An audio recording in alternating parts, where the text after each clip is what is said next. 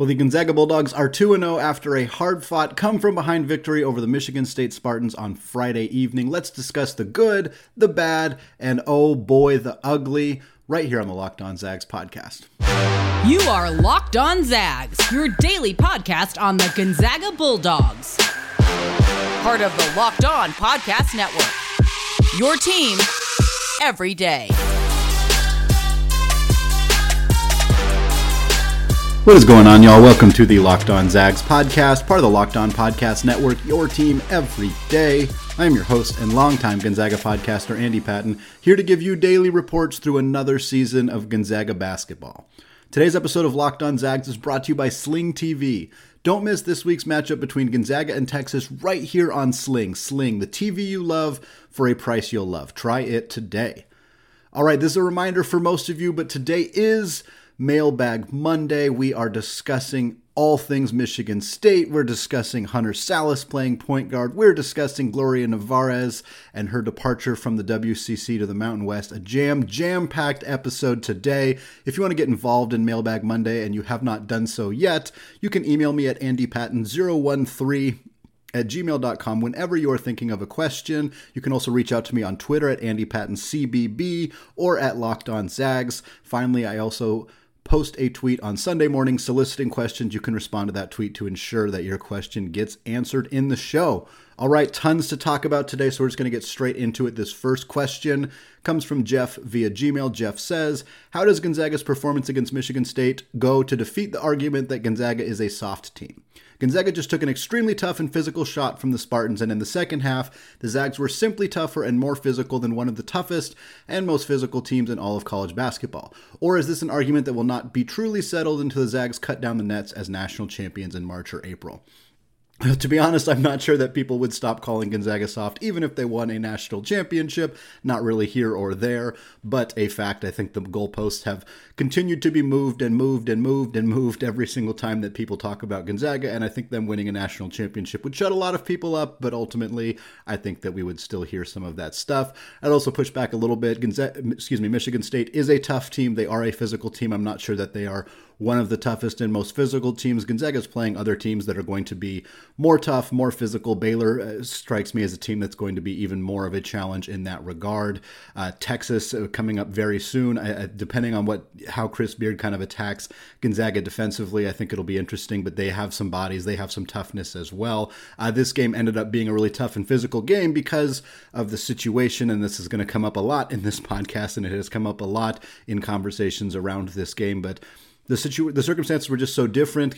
Michigan State has played in an environment like this before. They've played on an aircraft carrier. Tom Izzo, excellent coach, had a game plan. His players executed it very well in the first half to really prevent Gonzaga from doing anything in the paint. Gonzaga's ball screens actions just were not working. They were not able to get anything outside of outside shots. I do think Gonzaga obviously responded extraordinarily well to come back to win that game when being down as much as they were in the first half, even in the early parts of the second half, is a really strong testament to the just pure talent that is on this team, the pure talent that is Drew Timme, the talent of Mark Few to kind of make some of those adjustments and find a way to win this basketball game. I'm not sure how much it really settles about this team. We're 2 games into the season, and this game was a really, really difficult one to really glean a lot of information about the team just because of the weird circumstances. But I've always thought that Gonzaga is more tough than teams and other fans give them credit for, and pulling out a victory in a game like this certainly helps to kind of prove that point true. Next question comes from John via Gmail. John says, Timme, Strawther, and Bolton should pace the team in scoring, but who do you think will be that 4th or 5th good consistent scorer? A lot of teams don't have 5 consistent scorers, so expecting that from Gonzaga or any team is a bit tough. Having said that, to me, very clearly, the 4th best scorer on this team, or a player who could conceivably challenge to be a top 3 scorer on this team, is Malachi Smith. Malachi Smith had 15 points in Gonzaga's first game against North Florida. He had a very good game against Michigan State. He wasn't exceptional scoring the basketball necessarily, but really good defensively, did some really nice stuff on both ends of the floor. He's a tough player. He's a physical player.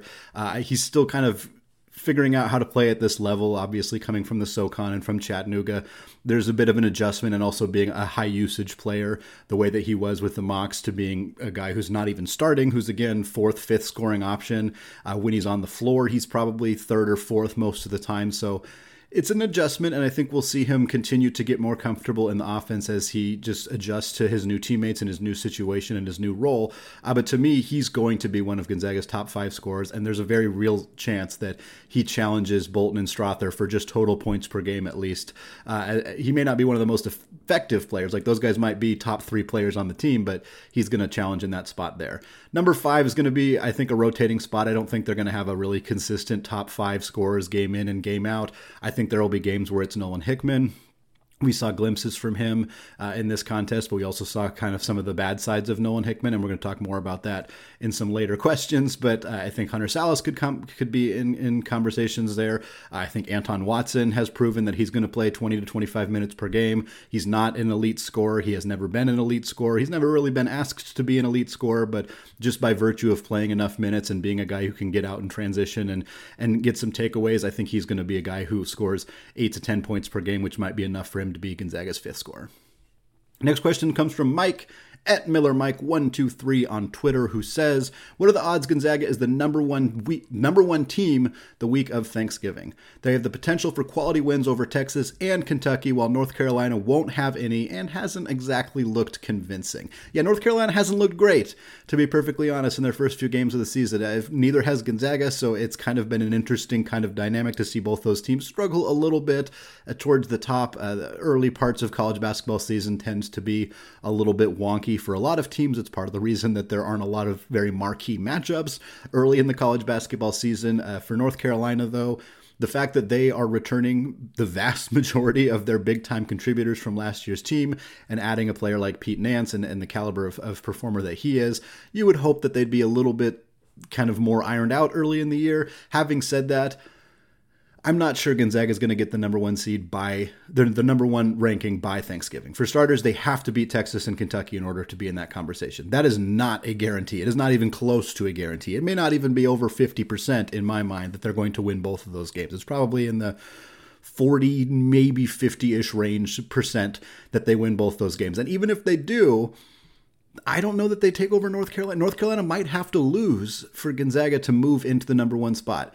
I understand the argument that Gonzaga with wins over Michigan State, Texas, Kentucky should be higher than a North Carolina team that wouldn't have wins there. And if that ends up being the reality, we can absolutely have that conversation then. But for now, the Zags have 2 really, really big games that they need to win. I'm sure that's all they're focused on, and I'm sure that that's all that really kind of matters to them before we get to that point. Next question, final one of the first segment, comes from John via Gmail. John says, what will be Gonzaga's record after the non-conference season is over? Yeah, I've answered this a couple of times, and quite frankly, the result against Michigan State hasn't changed my answer. Yes, they didn't look particularly good in the first half. There some of the concerns coming into the season for Gonzaga have continued to be there, which is not great. You would like to see some of those concerns, namely how they switch on screens and the ability to prevent guards from getting into the lane very easily. That's something we saw rear its ugly head a lot in the first half against Michigan State. It's something that, regardless of what the surface that they're playing on, I don't think that that's relevant. That's still something that they're going to need to iron out. Having said that, I have continued to maintain that Gonzaga will be between a 2 and 3 loss team before the non-conference is over. So something along the lines of 11-3 or 12-2 is kind of where I expect them to be. This is one of the games, the Michigan State game, I should say, is one of the games I thought that they could potentially lose. The fact that they did not, especially when they looked like they were going to for a huge part of the game, is a fantastic result for the Zags. But with Texas, with Kentucky, with Alabama, with the PK85, with Baylor, like that's a lot of games. That's a lot of tough games to win. So I think they're going to lose 2, maybe 3 of them. And what happened against Michigan State hasn't really changed that answer for me.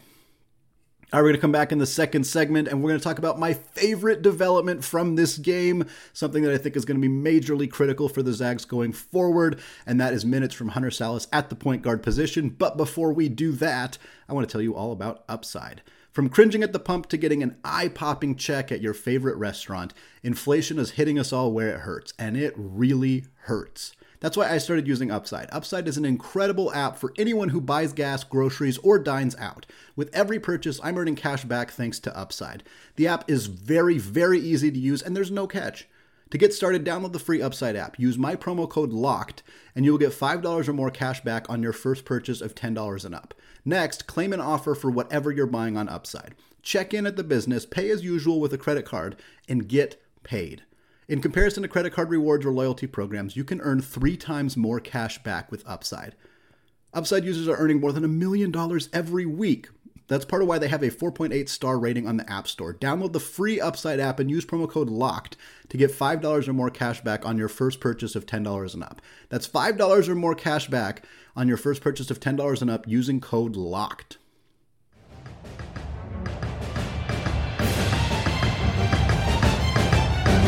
All right, segment 2, still Andy Patton, still Locked On Zags. And I want to thank all of you for making Locked On Zags your first listen of the day. For your second listen today, check out Locked On Sports Today. From the games that matter the most to the biggest stories in sports, go beyond the scoreboard and behind the scenes with local experts and insights that only Locked On can provide.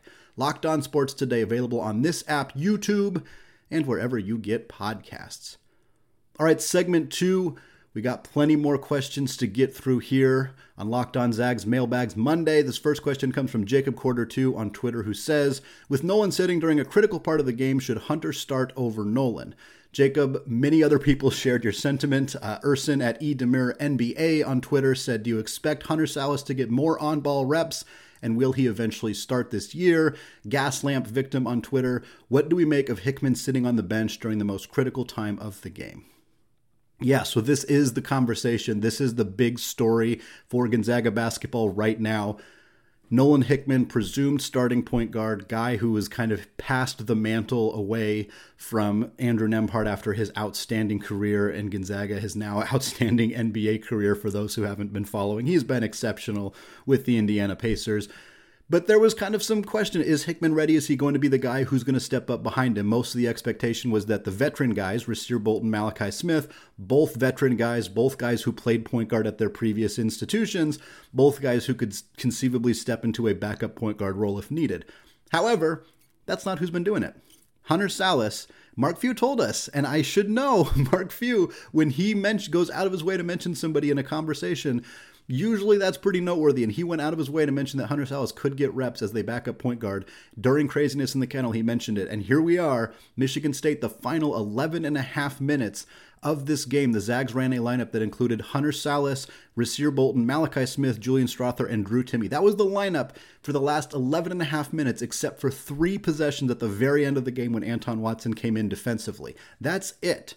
And in that lineup, Hunter Salas was the guy running the point. He was the guy doing the job. Now, Gonzaga had basically abandoned their ball screen actions entirely. That's what Nolan Hickman and the offense had been attempting to run in the first half. Some of it was Hickman being a little bit sloppy with the basketball. I believe he had 4 turnovers, missed some shots he shouldn't be taking. He had an up and down game. I don't think that Nolan Hickman's performance was disastrous in the way that some people have maybe kind of taken away from it. I think he had some good things and he did some bad things. He's just a little bit raw. He's still kind of finding that role. But Salas, again, without being asked to do as much as Nolan Hickman, I think that is an important part of this conversation. It doesn't mean that Salas cannot do those things. It just means that he wasn't asked to do those things. All Gonzaga did in the second half offensively was get the ball down the court and then find a way to get the ball to Drew Timme. That was pretty much it. It wasn't exceptionally complicated. They could space the floor with the shooting that they had, and they had the ability to kind of do some fairly creative things, but pretty much it was get the ball, pass it to a wing player, make an entry pass to Drew Timme, and clear the heck out of the way and let him go to work. What Salas being on the floor in those situations does is it gives Gonzaga more defensive intensity, a player who's more capable of keeping Michigan State's guards in front of him on the defensive end of the floor. He's phenomenal at knocking the ball away and getting steals that way. With him and Smith and Bolton, that's a really nice, dynamic defensive lineup. Offensively, because you have 3 guys who can really shoot. Salas hasn't proven that he can shoot, and that is a question for him. Again, doesn't mean that he can't. We just haven't seen it yet. We didn't see it last year. We haven't seen it yet this year. But in a lineup where the 2, the 3, and the 4 can all hit threes at a 40+% clip, you don't necessarily need your point guard to be an elite three-point shooter. You'd almost rather have a guy who's more capable of getting the ball down the court in a hurry, getting into an offensive set, and playing really, really good defense. And that's kind of what Hunter Sallis brings. I don't think that this change by Gonzaga, this decision in the second half, necessarily indicates a wider change for Gonzaga going forward. Certainly, if Hunter Sallis starts over Nolan Hickman against Texas, that's going to tell you a lot. If Hunter Sallis plays more minutes than Nolan Hickman against Texas, even if Hickman still starts, that's going to tell you a lot too. And I think that once we see a game that's not played in a very unique situation like this one, we're probably going to have a little bit more data to go off of, a little bit more information.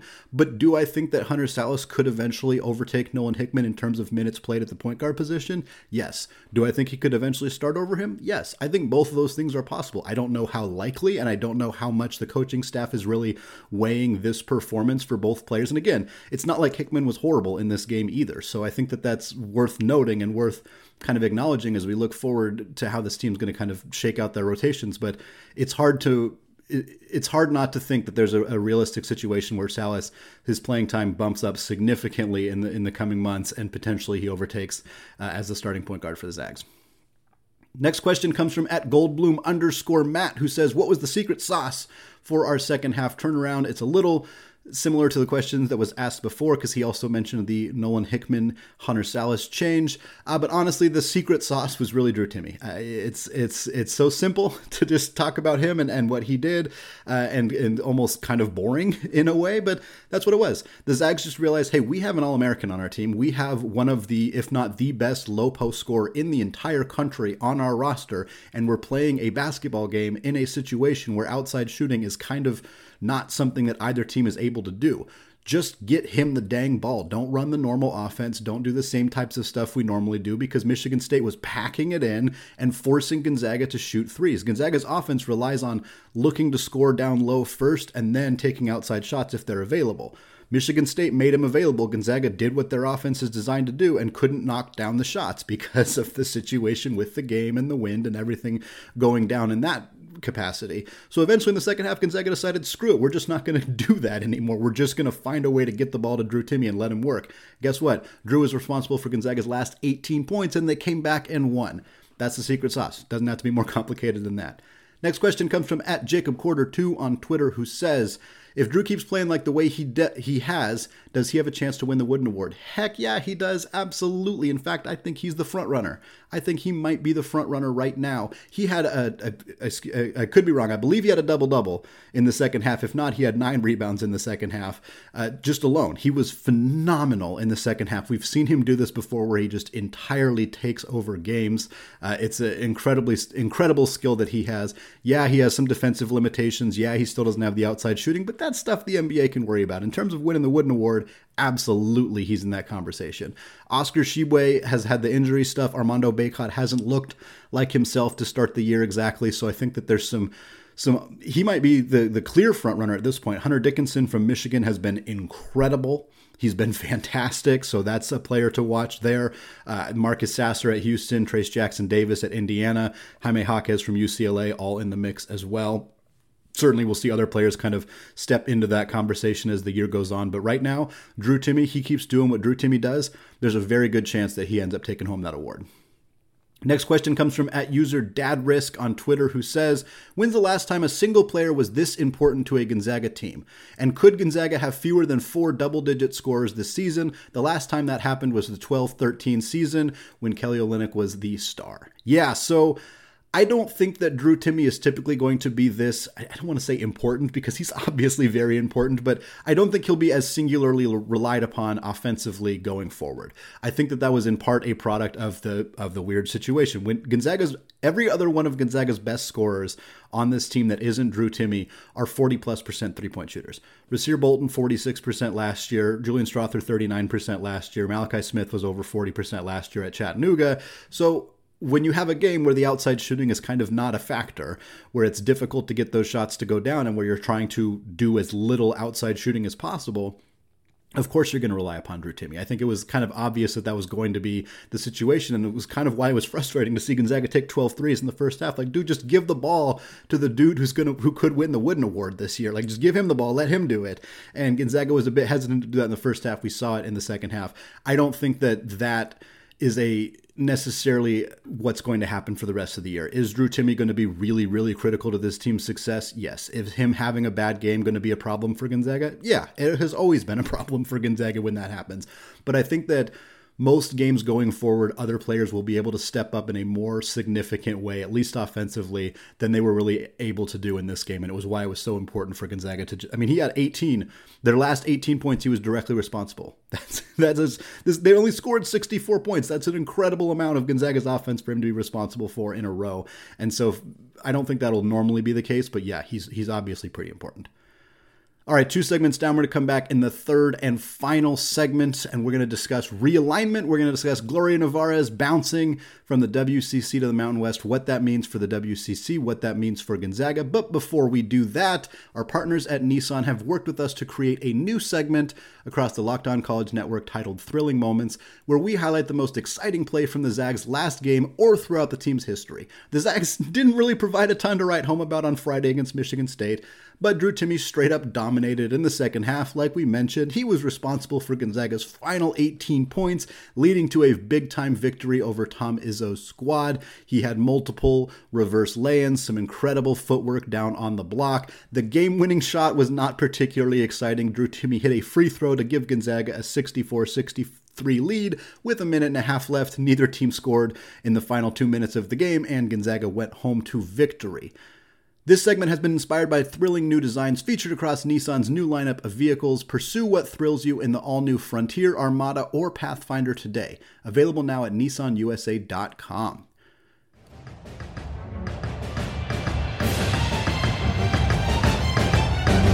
All right, segment 3, still Andy Patton, still Locked On Zags, still hammering through Mailbag Monday here, processing the Michigan State-Gonzaga game, and now kind of turning our attention to the other news that hit the WCC. This question comes from John via Gmail. He says, list the top 3 aspects that Gonzaga needs to improve upon if they want to make a deep run in the NCAA tournament.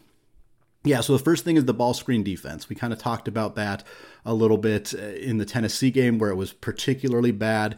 It looked much better against North Florida, but, that's North Florida. It's something that you'd expect it to be better in that situation. And then it looked very bad in the first half against Michigan State. And that was frustrating because that's kind of the main thing you need to stop in that game. You know that the outside shooting is going to be difficult. You know that Michigan State is going to have a hard time knocking down those threes. So how can you let their guards get to the rim as easily as Gonzaga did in the first half?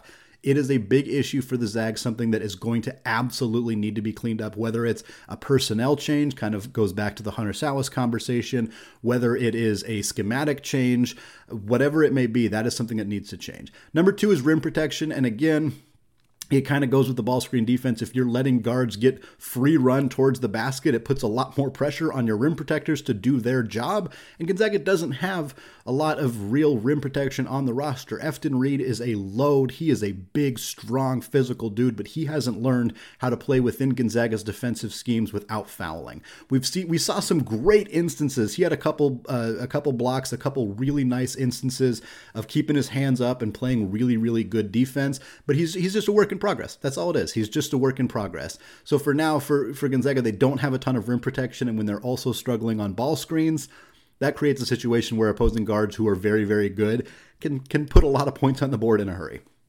And then, of course, we touched on this a bunch already, so I won't spend too long on it, but consistent play from the point guard position. Whether it's Nolan Hickman improving dramatically and getting to bump up to 28, 30 minutes per game, whether it's Hunter Sallis stepping into that role, whether it's the combo of those two guys and potentially some minutes for Malachi Smith and Rasir Bolton kind of getting into a spot where the point guard play this season is not something that we're worrying about night in and night out.